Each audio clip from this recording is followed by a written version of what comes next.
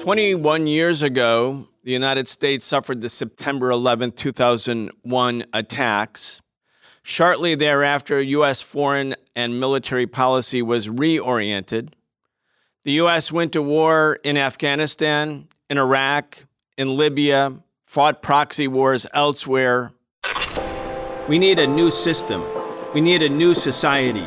We need to demand that which may have sounded impossible even a few weeks ago, but is not only realizable, but an imperative necessity.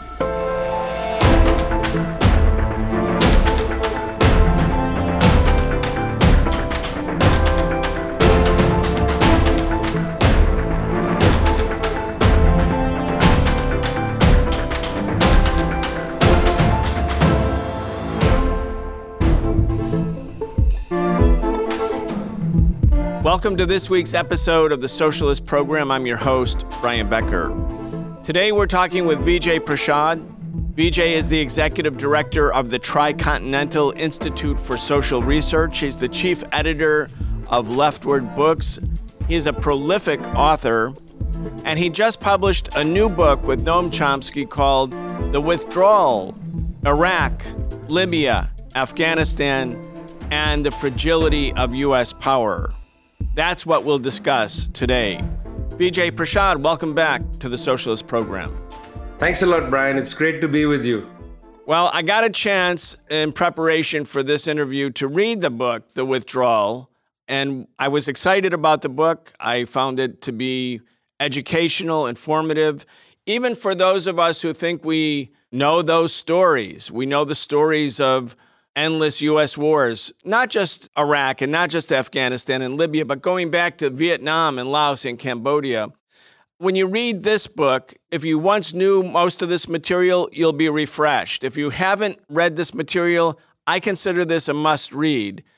And the fact that it's based on a conversation or a series of conversations between you and the very famous linguist professor from MIT, social commentator, historian Noam Chomsky, makes it an even more delightful read. And Noam Chomsky has such vast knowledge, has paid careful attention to the minutiae, not just the foreign policy of the United States in big strokes, but the minutiae of U.S. foreign policy, and your own scholarship, your own journalism. I mean, this combination of individuals coming together to have conversations on these big topics, it's just a remarkable contribution to contemporary progressive literature.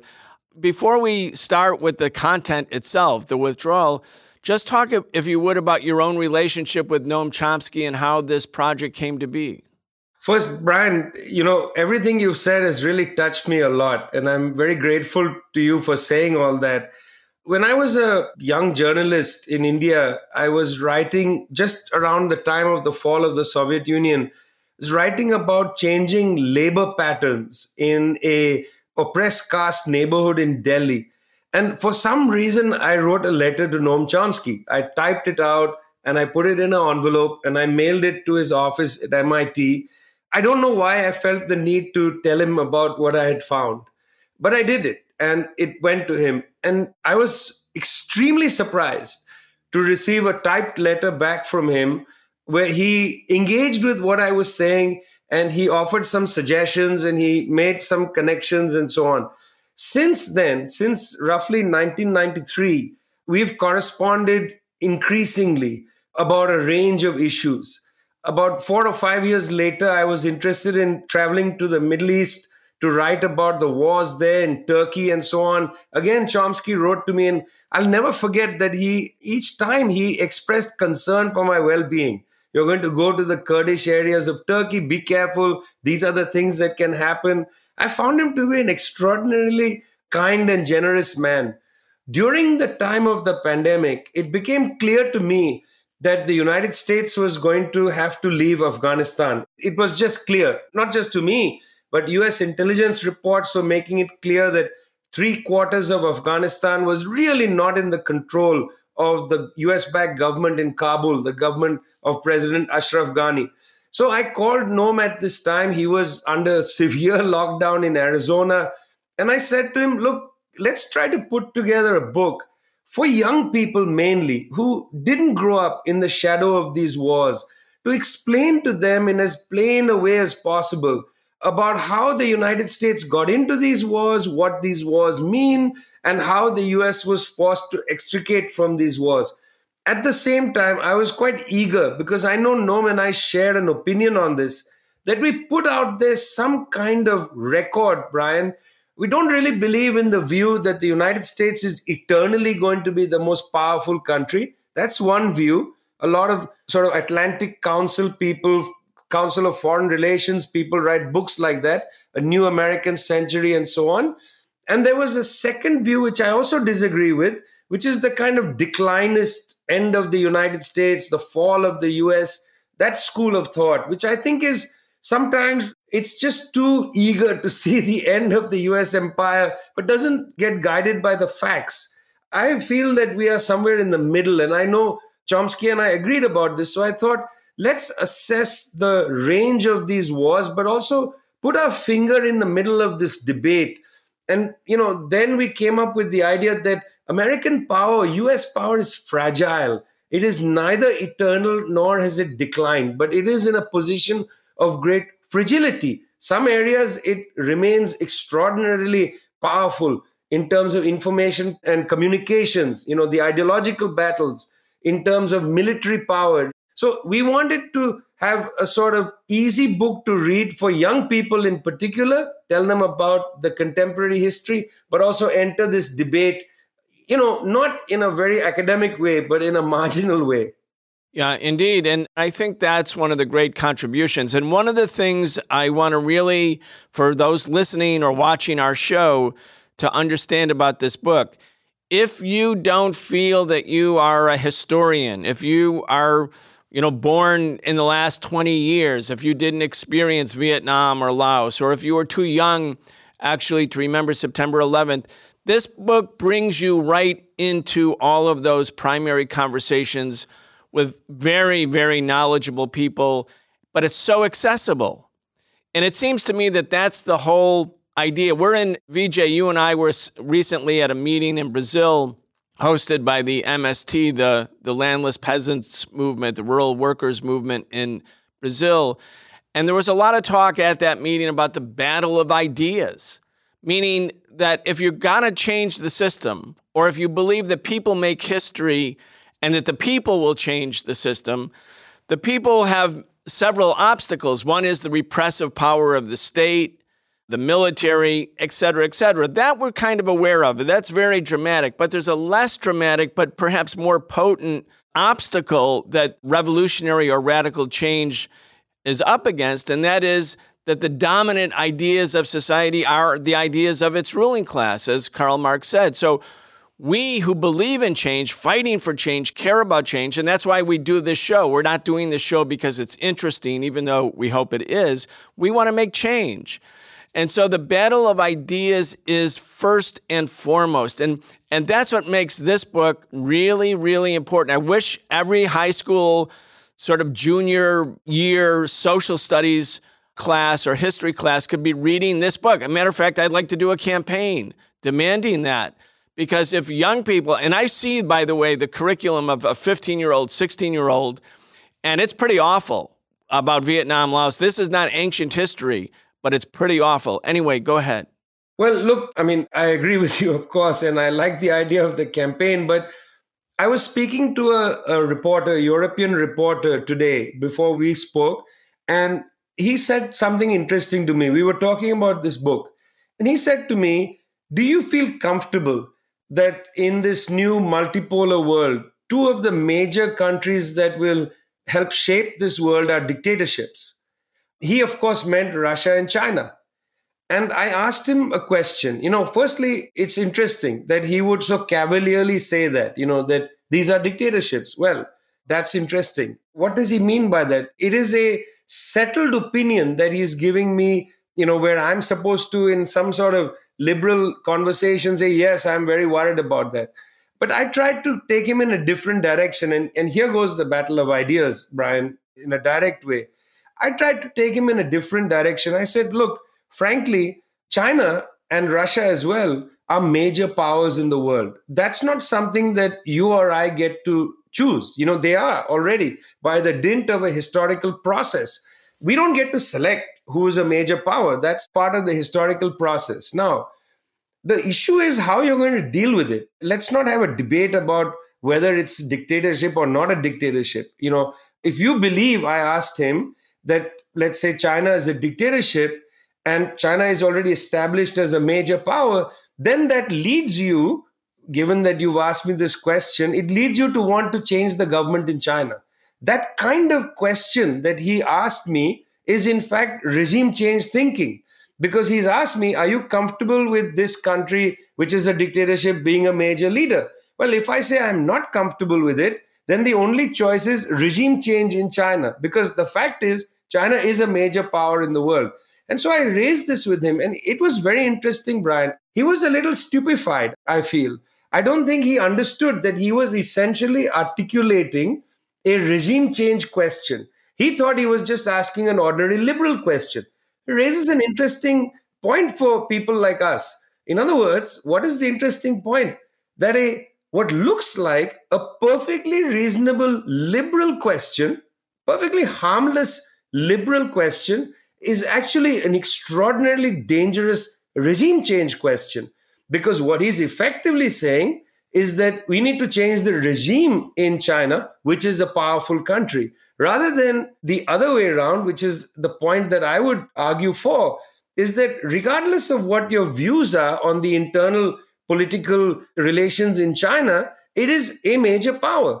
It is a major power that accepts the importance, in fact, not just the importance, but the essential nature of the UN Charter. And therefore, why not strengthen the UN system rather than worry about the internal relations of China? That's how I would like to argue the case. Very interesting that if you think about the battle of ideas, that ordinary liberal arguments that prevail in Western Europe, in the United States, in Canada, and so on, actually have within them basically a kind of regime changist ideology, which is what to some extent explains the kind of large consensus that prevails across the Atlantic about carrying out these sort of messianic wars, whether it was the war against Iraq in the 90s or the war against Afghanistan or the war in Libya. These were messianic wars in many ways, where a kind of liberal messianism prevailed, trying to shape the world in the image of a fantasy, that was held, say, in the Beltway or in Cambridge University and so on. What appears as an ordinary, harmless liberal statement ends up destroying countries, ends up bringing the world to a catastrophe. And I think just raising these questions, Brian, it was so interesting to see the journalist be a little stupefied, a little perplexed that he had entered into an arena thinking he was just asking a decent liberal question, when in fact, essentially, he was closer to Donald Rumsfeld and people like that, Dick Cheney, than he is closer to, people like us who are basically peacemongers. Well, speaking of Donald Rumsfeld, in one of the early parts of the book, your book with Noam Chomsky, you talk about how Donald Rumsfeld reacted to September 11th.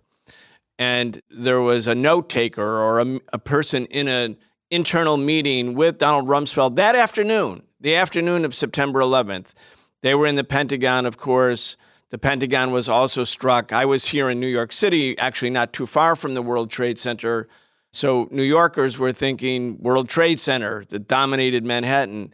But there was the other attack, which was on the Pentagon. So you would think, well, they must be tending to the wounded and worried about another attack. But in that few hours afterwards, Donald Rumsfeld sits with some staff, and his thoughts are not about imminent new attacks on the building. His thoughts are, how can we use this? This is a unique and wonderful opportunity. That's what he's basically suggesting. And the note taker, you include the notes in this important chapter. He's like, now we have it. We have a rare opportunity. And that was for regime change. And when you look at the countries that are then targeted, then demonized, labeled as either a dictatorship or harboring terrorists or having weapons of mass destruction, whatever they are, but they're all dictatorships, of course, as you said. And there was an assumption, because the demonization is so complete, that even liberals who would presumably be anti-war sort of assumed the basic assumption about in the demonization campaign, but it was all premised, as Rumsfeld clearly stated in the hours after September 11th, on a new foreign policy. And the governments that are targeted are not Saudi Arabia. They're not dictatorships in Latin America. They're not the state of Israel in spite of its occupation policies. These are governments that are in resource-rich parts of the world that have their origin, whether you like the governments or not, they have their origins in the anti-colonial project of the post-World War II. And yet, even though Rumsfeld, and this is what makes this so important for the book, he's sort of telling the truth about what's coming. But liberals, and I don't mean to just castigate liberals, people in society whose opinions are being shaped by the ruling class in society, adopt all of the assumptions of the demonizers, not realizing, as you said, because they have an innocence about them or a seeming innocence, not realizing that their formulations, their narrative is actually part of a larger sort of public relations campaign by people who intend to go to war. You know, it's really interesting, Brian, and this is something I've learned from Chomsky over the years. If you pay attention to US documents and to the things that US high officials say, you learn a lot. You don't really need a whistleblower.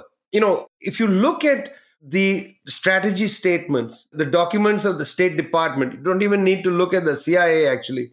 Just look at the State Department doc. You learn a lot about US policy.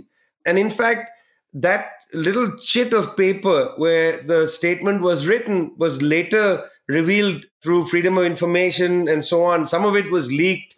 Some of the documents of the time were leaked and so on. You got a really good picture about what was going on. And by the way, Stephen Cole's book about the lead up to the Afghanistan war is an extraordinary book written by a mainstream journalist who also interviews high officials of the US military and State Department and just gets a lot. Chomsky's greatest brilliance is that he has closely passed through the writings and speeches of the US government itself to read between the lines, to put together their own strategy. This is from 1967 onwards. You know, it's incredible. His reading of the Pentagon Papers, published as the Backroom Boys, is unparalleled.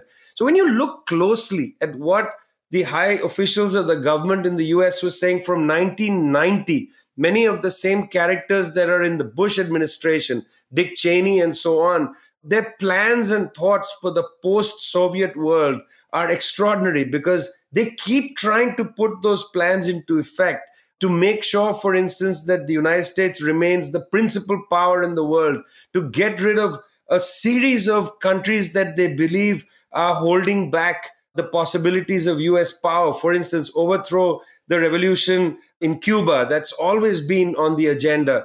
But then if you go to the Middle East, get rid of the Islamic Republic, get rid of the government in Syria, get rid of the Iraqi government, and so on. A list of governments they want to overthrow. All of that is put on the table. You know, it's totally transparent. It's written in the sheets of paper that they write and then they publish as security statements and so on. Terms like, in a period before 9/11, terms like rogue state invented as part of this exercise of delegitimizing entire parts of the world. If a country is a rogue state, then you don't really have to treat it with any kind of dignity, diplomatic dignity, and you don't have to worry about having a real, a casus belli or cause of war. You can go to war because it's a rogue state. You don't really need to have a pretext for war. The pretext is already there in the nature of the state itself. North Korea, for instance, a rogue state, it always already can be overthrown. You don't really need a pretext. It's not necessary. It helps It helps to convince the United Nations, perhaps liberals who are not quite bought into the project and so on.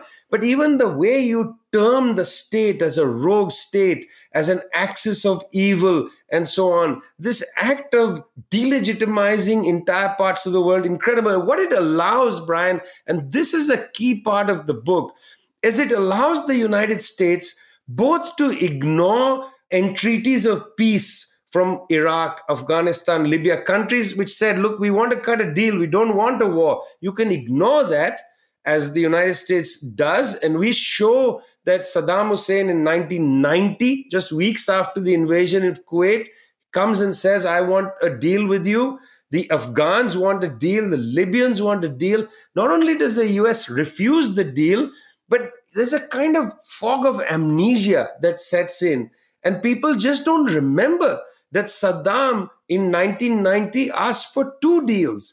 Very interesting, Brian. We highlight this, and there's a reason we highlight it, because I think this is forgotten by even people who, as you said, have kept up with the histories of these wars. It's utterly forgotten that Saddam twice asked for a peace deal in 1990. It's entirely forgotten that the New York Times and Washington Post refused to report on the Iraqi attempt to get a peace deal. And the only reason we know about it is that that deal was somehow leaked to a reporter from Newsday, a paper in Long Island, which published these stories. If Newsday hadn't published it, because the Iraqis did such a bad job of representing themselves, why didn't they go to, say, Le Monde or even, leftist papers, L'Humanité in France, and try to... No, they didn't bother. They just tried in New York, failed. The ambassador failed, they put it aside. Somebody leaked it to Newsday. That's how we found out about it. So this attitude that there are some rogue states or there is an axis of evil allows you to say, we don't need to negotiate with them. They are barbarians. And if they do put forward some kind of negotiating agreement on the table, we can completely forget about it. The record will forget about it. Nobody's going to write about it. After this conversation with Noam, I went back and looked at some of the standard texts on the lead up to the wars in Iraq, the 2 wars, lead up to the war in Afghanistan. I saw no mention in any of these texts of the peace entreaty that came from Baghdad and from Kabul, completely obliterated in the historical record. Indeed. And even after September 11th and after the U.S. invasion of Afghanistan, which started October 7th, 2001, the Taliban were dispersed. The Taliban were basically defeated. They were fleeing. They were retreating wildly.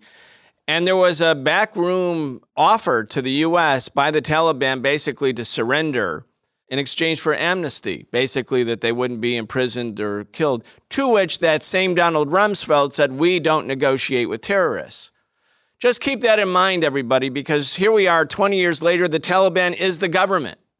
The U.S. said, no, we won't negotiate even your own surrender. We won't even negotiate an unconditional surrender. We're not going to talk to you because we don't have to. We're that bad. We're that big. We're that strong.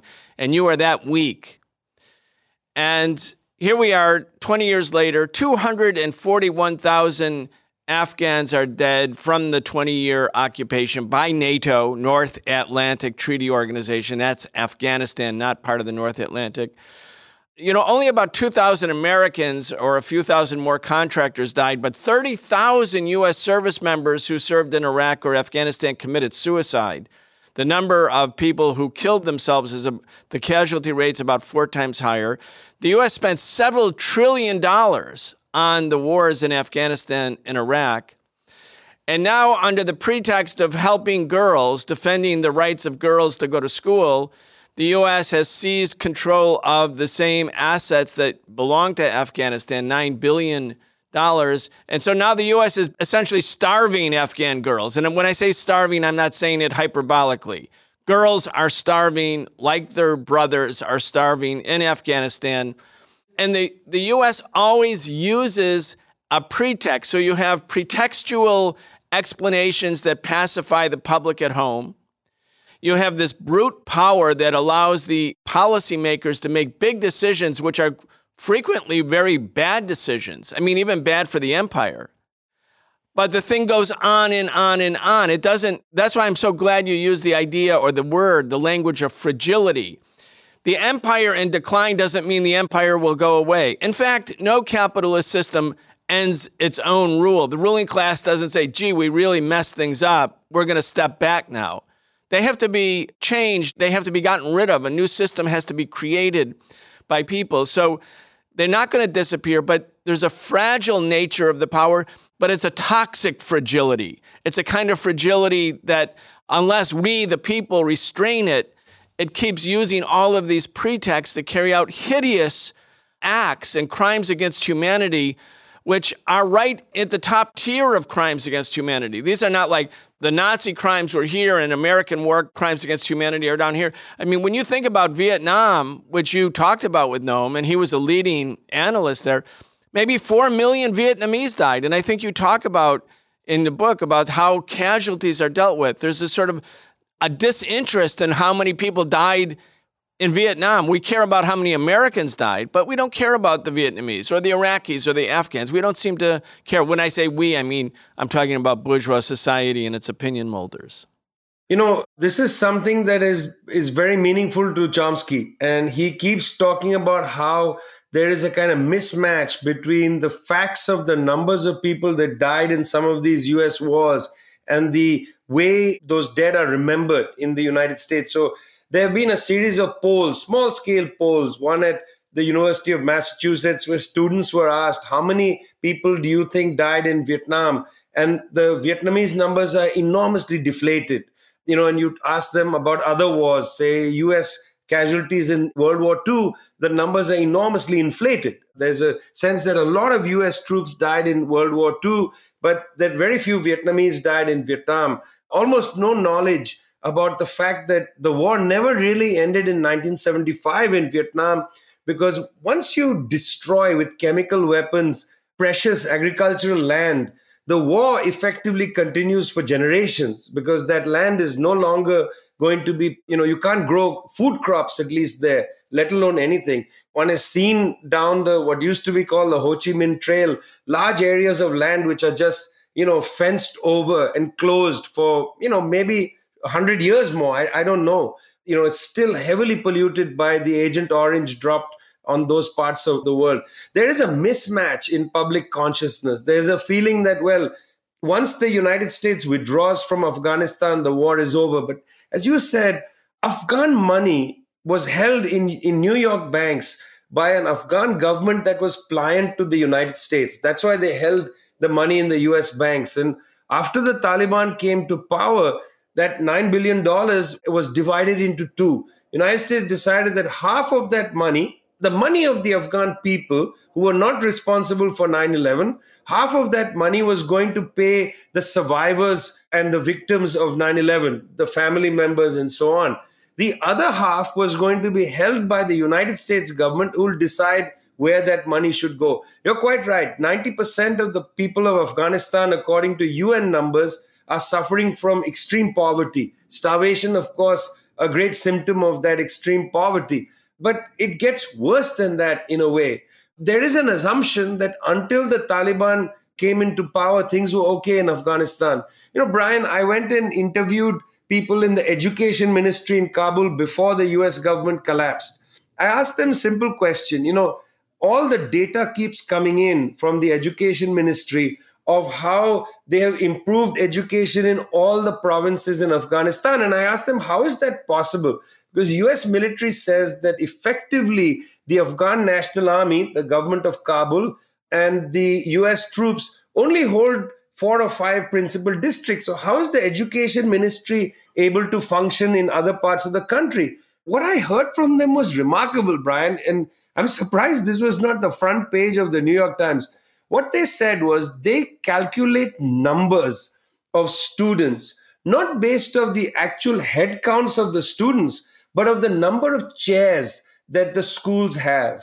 That based on how many chairs are imported into Afghanistan, often through contracts given by the US government, often contracts held by US contractors, the number of chairs define the number of students in a classroom. You can already see this is absurd, particularly when I discovered from other people that a lot of these chairs were sitting in warehouses next to Kabul airport. They hadn't even been sent to the districts. So there's a false understanding that before the Taliban took over, there was a lot of girls' education, and all of this has collapsed as a consequence of the Taliban takeover. In fact, there wasn't great education taking place during the high point of the US occupation. It was just not possible to do it. Why not face up to that? I mean, a country has to fight its own battles of social development. You can't come in there with guns and tell people you have to do this, at least not in this way. And this is a good reminder of why the US got involved in Afghanistan in the first place, not in 2001, but in the 1970s.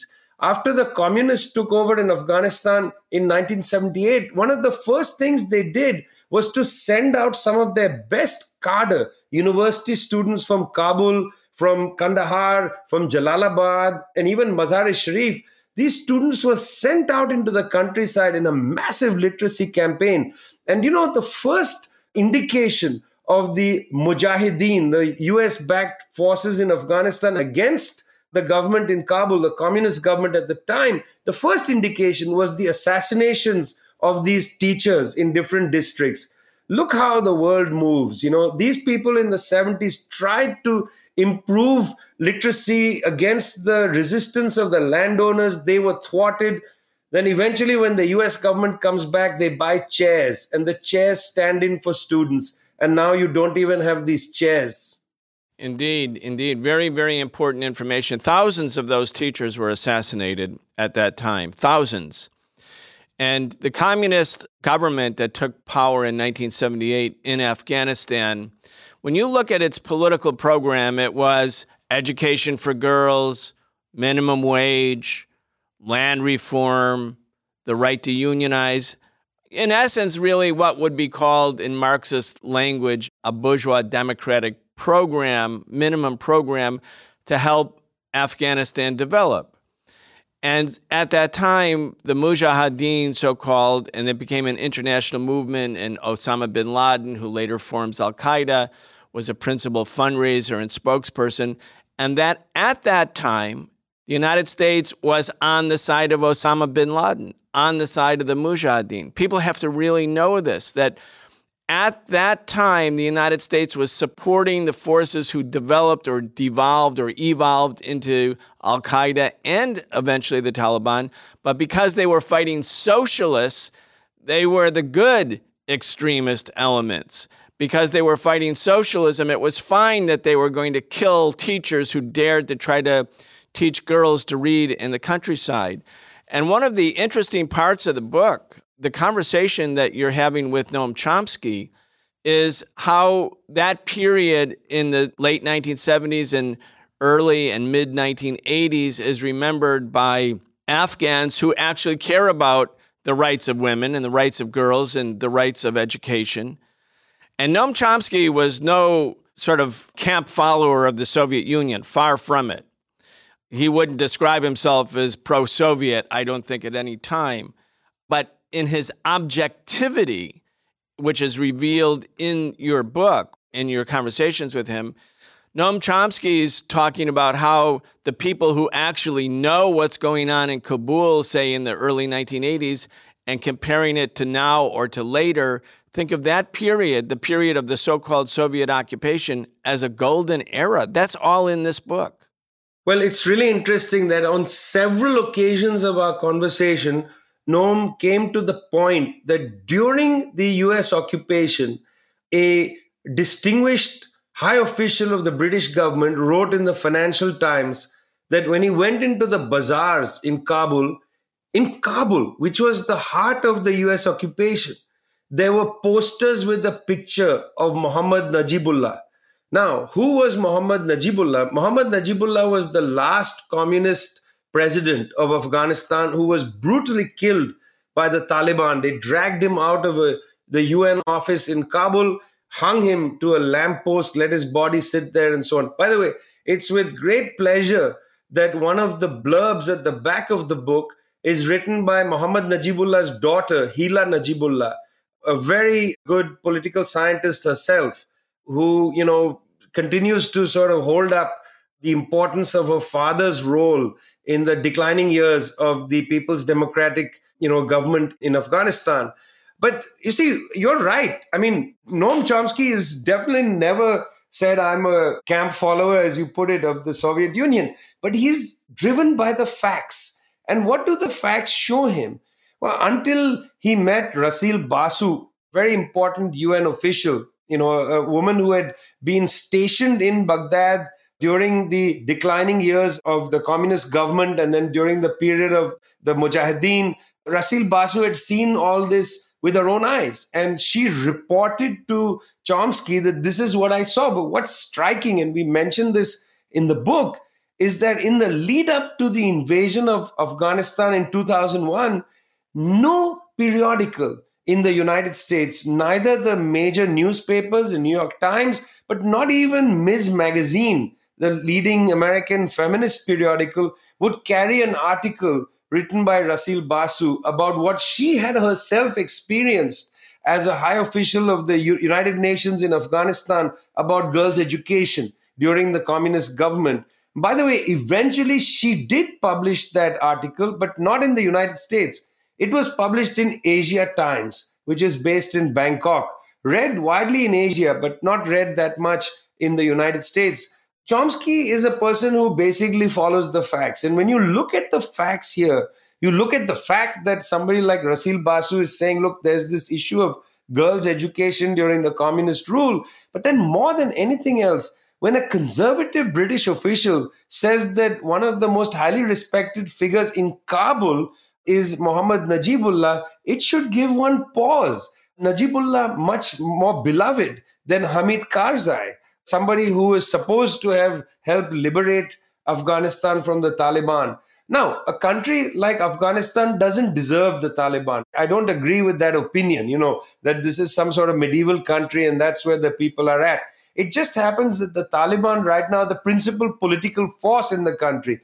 Other political forces will arise. The contradictions of Afghanistan will generate its own internal political oppositions, as it is already producing. There are protests taking place around the country. Let's see how it develops. But I very much caution people from the belief that only a NATO intervention or only a US intervention or only the United States squeezing Afghanistan is going to get rid of the Taliban. We've been through that before over and over again. Countries have to develop their own resistance against the kind of ghastly political forces that exist there. They don't really need planes to come and bomb their adversaries. What they need is solidarity. That's different. Solidarity is an acceptable form of internationalism. But bombing, war, that's not internationalism. That's precisely its opposite. I was just recently on a television panel about the 21st anniversary of the U.S. invasion of Afghanistan. And it was really an interesting panel. It was people from South Asia, people from China, myself from the United States. But what I found most interesting about it was a short video that was made by someone who was on the panel who had been a U.S. diplomat in Afghanistan. And he went around and he was interviewing people 1 year after the U.S. withdrawal from Afghanistan. And he said what everybody talked about was now there was security, like there was peace, like there was this very positive outcome a year later that people weren't hearing drones in the skies. They weren't thinking there was about to be a battle. I mean, the idea of just living in peace, for those of us who live, say, in the United States, who, our country hasn't been directly immersed in a war since, the Civil War on our own soil, you kind of don't know what that's about. It's all a bit of an abstraction. But people were really happy, including people who he was talking to who were enemies of the Taliban. They were just happy that bombs were not falling after 20 years of war, after so many dead. But they were also talking about, and he interviewed a number of low-income folks who were surviving 5 years ago. They can't survive. They literally can't survive. And this reminded me so much of what happened in Iraq, because I went to Iraq a lot. I went right before the first Gulf War. I took Muhammad Ali and an entourage of his friends. We tried to stop the war. We organized demonstrations. And later I went to Iraq and was bringing medicine as part of an international civil disobedience against the economic sanctions, which are just a form of slow motion genocide against poor people. And it reminded me so much because we went from emergency room to emergency room in Baghdad hospitals, talking to moms while their little shriveled babies were literally dying as we spoke to them because they didn't have medicine for treatable problems like diarrhea that they got from bad drinking water. That's what's happening now in Afghanistan. So all the people who talk about we have to punish the Taliban because we care about girls and girls' rights, and of course we should, and we should fight against the reactionary policies of the Taliban. But strangulating the economy economically, that's another part of this book that I think is so important, is that it's not only a critique of U.S. foreign policy, but sort of the humanism of Chomsky, his concern about those who are the targets, the victims of American imperialism, that comes through. And I think this is an important part of the battle of ideas, an important part of movement building in the United States, is to not treat this as some sort of abstraction. You can say, oh, they're Afghans, they're not us. But they are us. I mean, we're all part of the same human family. And that's one of the elements of Chomsky's sort of cutting analysis that I think also is so important for the movement to share. You know, what you say is very true, because it's very painful to hear people basically bring us back to the era of when collective punishment was acceptable, Brian, which is now illegal thanks to the Geneva Conventions. It's illegal to actually impose collective punishment against a population. We are hearing now from elected officials in the UK, in the US, about how sanctions against Russia must hurt the Russian people. Those statements themselves are illegal according to the Geneva Convention. The sanctions against Iran must hurt the Iranian people. That's an illegal statement to make because the Geneva Conventions prevents collective punishment. It seems that people are just inured to the fact that the Afghans must have collective punishment against them. This theft of this $9 billion is effectively a form of collective punishment against the Afghan people. And it's outrageous. It should not be allowed. Look, the Taliban have twice benefited from the argument that at least we have security. Once in 96, don't forget that the war between the Mujahideen and the Soviets, Mujahideen backed fully by the US, the Saudis, the Pakistanis, and so on, that war was not as bloody as the civil war amongst the Mujahideen from about 1992 to 1996. That was far bloodier. Gulbuddin Hekmatyar, leading one faction of the Jamaat-e-Islami, essentially fired rockets directly into Kabul, devastating civilian neighborhoods. The Taliban came to power in 96. Yes, they were brutal. They murdered Najibullah in cold blood. But having taken power, people said, well, thank God the civil war is over. So they've twice benefited from this. Now people say, thank God this is over. But you're quite right. The contradictions in Afghanistan are going to generate a politics. I mean, the Afghan people are up to it, up to the task of generating their own resistance in their own small, different ways. There's already women on the streets calling for women's education. We've already seen old trade unionists, people that I've known for years, going onto the streets talking about the cost of living and so on. They're going to generate their own critique. And by the way, what you said about Chomsky, I want to point out something he mentioned to me. During the high point of the US war on Vietnam, the United States actually bombed the university in Hanoi. So most of the buildings had been destroyed. And the faculty members in Vietnam, at least in the northern part, felt completely cut off from all the educational trends around the world. They didn't know what was being published in their various fields. Now, one of the amazing things about a person like Noam Chomsky is he happens to know everything about a lot of things, including the latest in biology and so on. He reads widely. So when he was in Hanoi in 1969, professors came up to him and said, Mr. Chomsky, at the time he was a very young man, they said, would you give a series of lectures for a whole week, basically all through the day on a range of subjects? Just basically download your brain to us. We want to know what's happening in the rest of the world. It's a very interesting moment in both the struggle in Vietnam and in Chomsky's visit there. So he spent the whole week just giving public lectures in bombed out buildings, all kinds of places. What did he talk about? He talked about, of course, latest developments in linguistics, latest writings in political science, but he also talked about Norman Mailer's recent book, which he had just read, and what was going on US television. He talked about a range of issues. Why? Because the Vietnamese are people.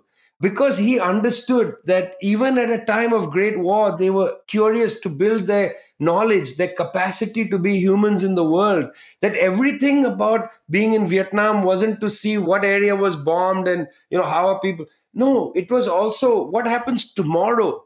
Because after all, the war is going to end at some point, and these professors are going to get back to teaching at some point. They are human beings. The capacity to see your country's adversary as a human being, that is the capacity that we need to inculcate among young people around the world. Young people in the United States in particular need to see the Afghan people as much more than victims of a terrible recent history. They are people who are interested in a range of issues. If a young person in the United States wants to do, say, a Zoom class for people in Afghanistan, in Kabul, on some issue or the other, how interesting to make that step to connect even with middle class children in Kabul who have access to some computers and so on. Even that gesture, Brian, that is a profound gesture of humanization, not only for the people in Afghanistan, but in the United States. And if you and I want to take a group of people to Kabul and we can go and lecture in Kabul University, how interesting. Let's see if the Taliban would allow us, Brian, to teach a 1-week course on Marxism in Kabul University. All right, Vijay, as we go out, the reason we're talking is not only because you're a fascinating person and you're traveling around the world and you're engaged in struggle and you're launching the Tricontinental Institute and involved in so many endeavors, but also because we want people to read this book. This is a good book for those who are still wanting to learn even basic information. It's accessible, it's comprehensive. The fact that it talks about Vietnam and Laos and Cambodia, the wars of 50 and 60 years ago, but then updates it with the 2 Iraq wars, the Libya conflict, and other conflicts, Afghanistan, of course. That makes it, cover as a survey sort of a recent important part of U.S. history. But it also gives us a political perspective. It gives us the perspective that it's an empire, a fragile empire, an empire that won't die on its own, an empire whose greatest weakness, its greatest vulnerability, if one is looking for vulnerabilities, is not in Ukraine or Afghanistan or in Iraq, but right here in the United States, where people who care, people who are also suffering, are together fighting for justice and for radical transformation. Vijay Prashad, thank you so much for joining the Socialist Program. Thanks a lot, Brian. You've been listening to the Socialist Program with Brian Becker, where we bring you news and views about the world for those who want to change it.